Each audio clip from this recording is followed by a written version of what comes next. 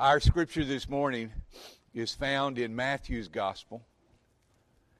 We'll just spend a couple hours looking at it.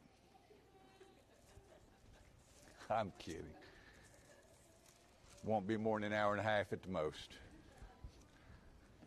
In Matthew's Gospel, what I want to look at this morning in just a few moments is where Matthew or where Joseph found himself in this account of the birth of Jesus. And I want all of us to try to get inside Joseph's head and understand the shock that he experienced and what he did about it. Matthew chapter 1, verses 18 through 25. And in honor of the reading of God's Word, let's stand, please. Now, the birth of Jesus Christ was as follows. When his mother Mary had been betrothed to Joseph, before they came together, she was found to be with child by the Holy Spirit.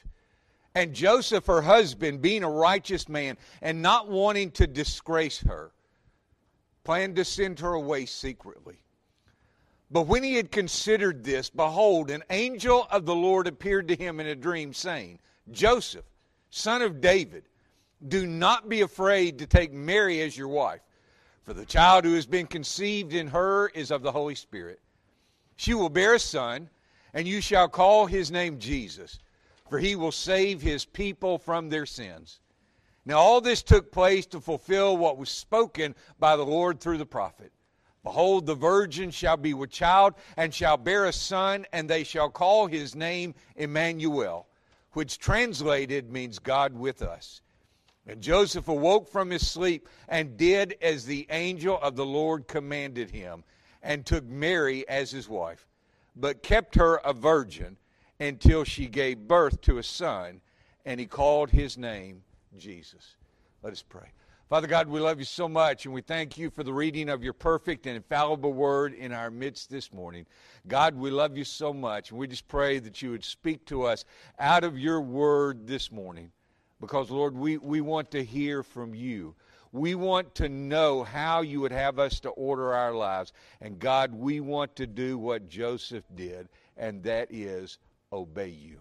God, we love you with all of our soul. We trust you with all of our heart. And we offer to you our love, our lives, and this prayer. In and through the name of Jesus, our risen Lord and Master. Amen. Thank you. You may be seated. All right, so this morning you have heard the gospel account of the birth of Jesus from 3 of the 4 gospels. Mark doesn't have a birth narrative, so you've heard everything that the gospels say about the birth of Jesus. We understand that John is approaching the birth of Jesus from a different perspective than Matthew and Luke do. We heard the Luke account read this morning in our Christmas play, and you just heard the Matthew account. Now, here's the danger for us. This is all very familiar territory for us.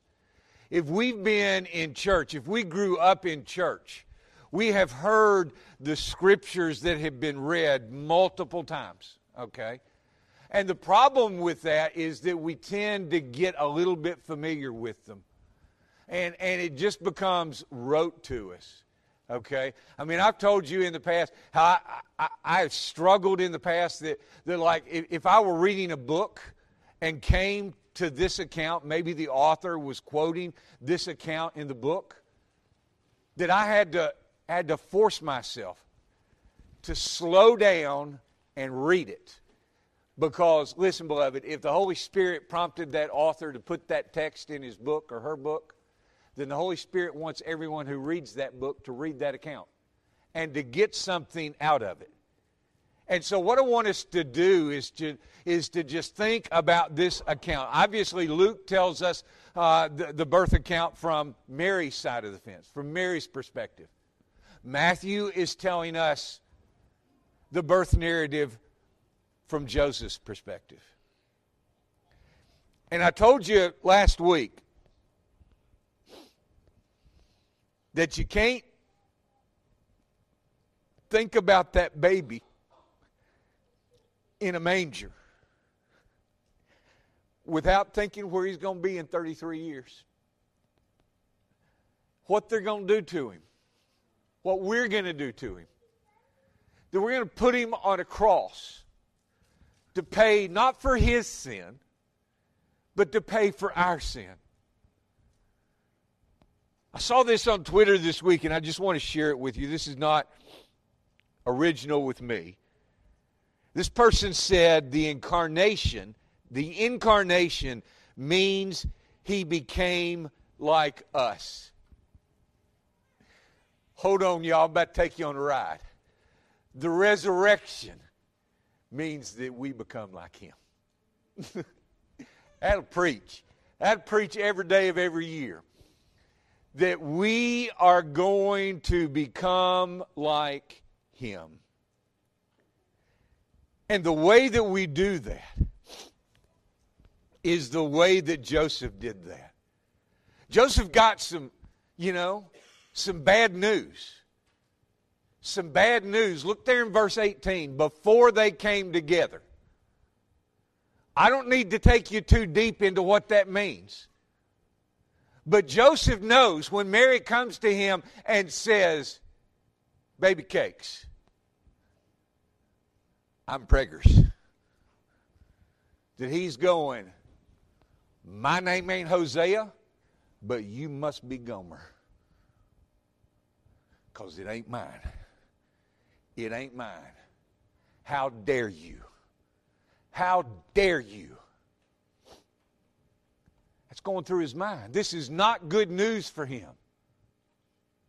But it tells us that Joseph was a righteous man. He loved her. And he didn't want to disgrace her. The last thing he wanted, listen, in his mind, she's already got enough on her plate. Okay? Because even though he's not going to disgrace her, everybody else in church, everybody else in town is going to. They're going to call her all of those names. And let me tell you something, beloved. They don't sound any better in Hebrew than they do in English. Okay? They're going to call her all kinds of mean things. In fact, she is in danger of being stoned for adultery. Because it is obvious that she has had relations outside of marriage with another man. And Joseph could have demanded. And there might even be some in the town that would say, if Joseph won't step up and do it, I will. Huh. Don't you love how you can always find somebody that has no interest in grace?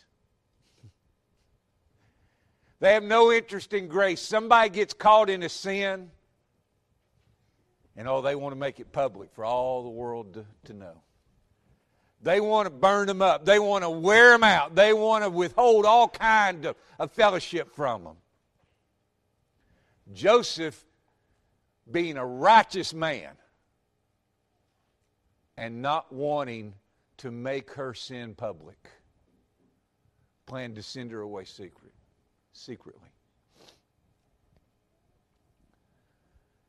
These rumors about Mary are going to follow her the rest of Jesus' life. John 8:9. They were saying to him, where's your father? Jesus answered, you know neither me nor my Father. If you knew me, you would know my Father also. You know what they're doing? Verse 14.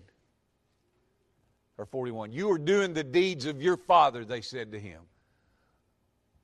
We were not born of fornication.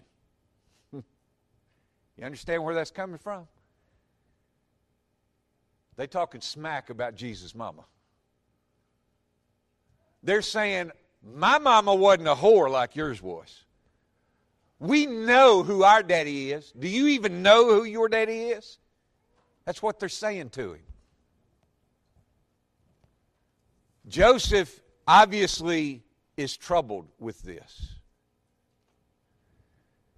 But somewhere in his heart, he knows 1 Peter 4:8. Above all, keep fervent in your love for one another. Why?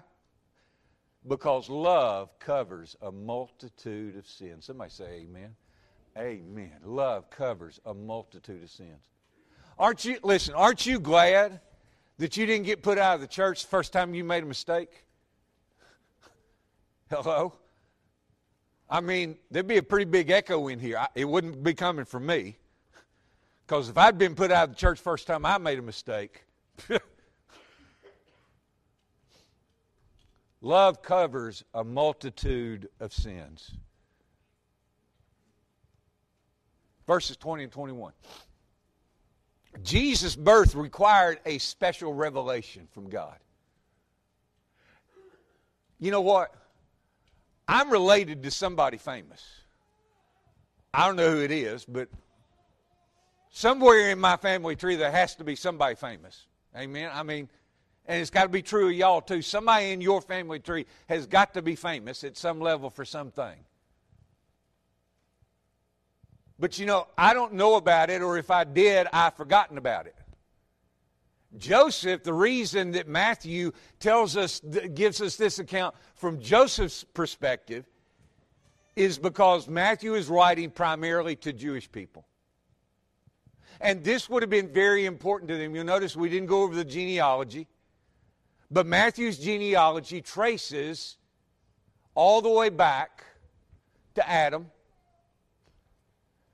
And he talks about following that line through David. That's important. Through David. And so the angel says, Joseph, son of David.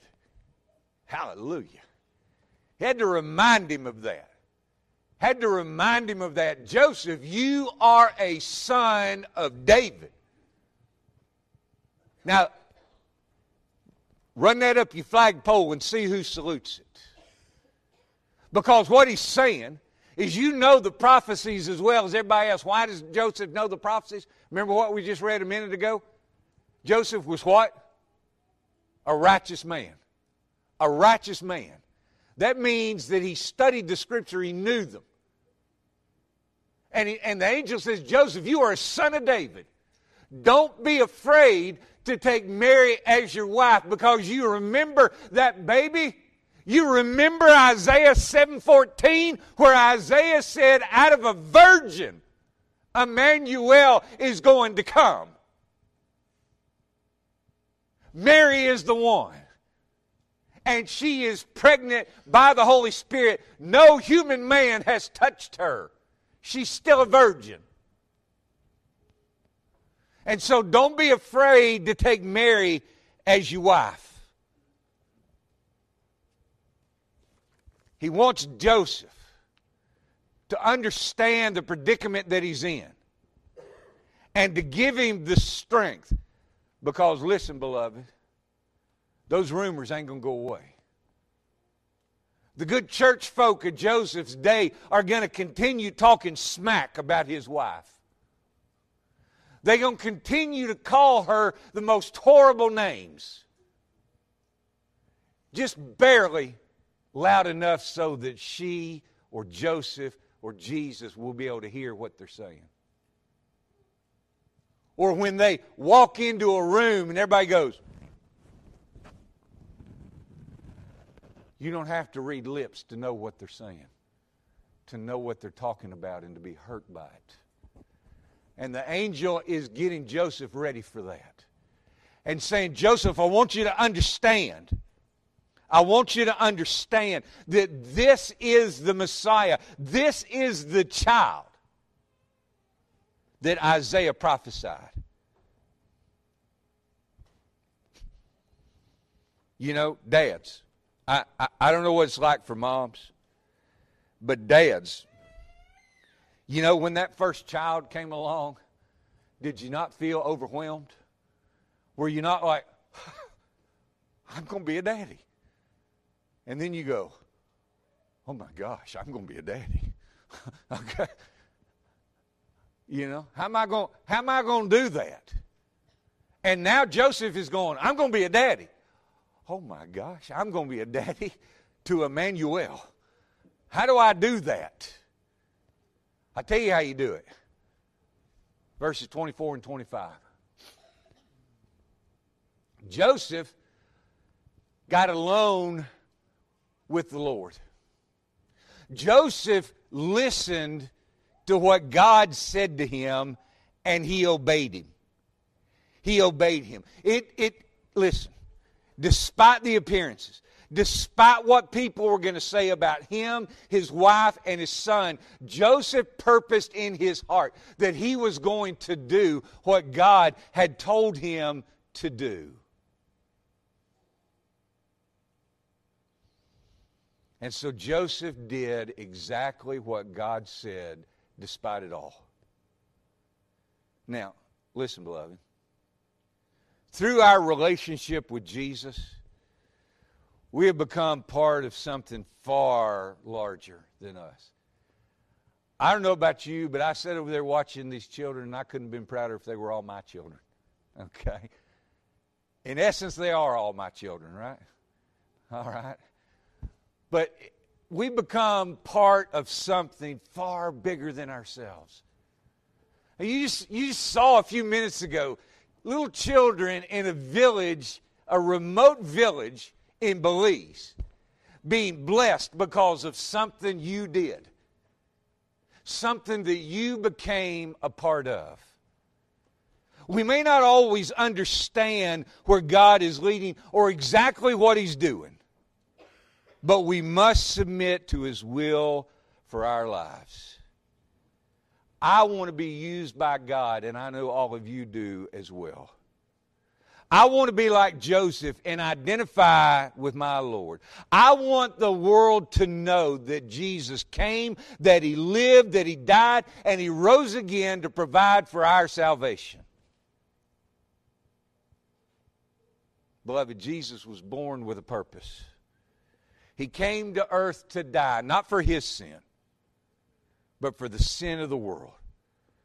Jesus was born to provide for our redemption. Paul in 2 Corinthians 5:19 said, namely, that God was in Christ reconciling the world to Himself.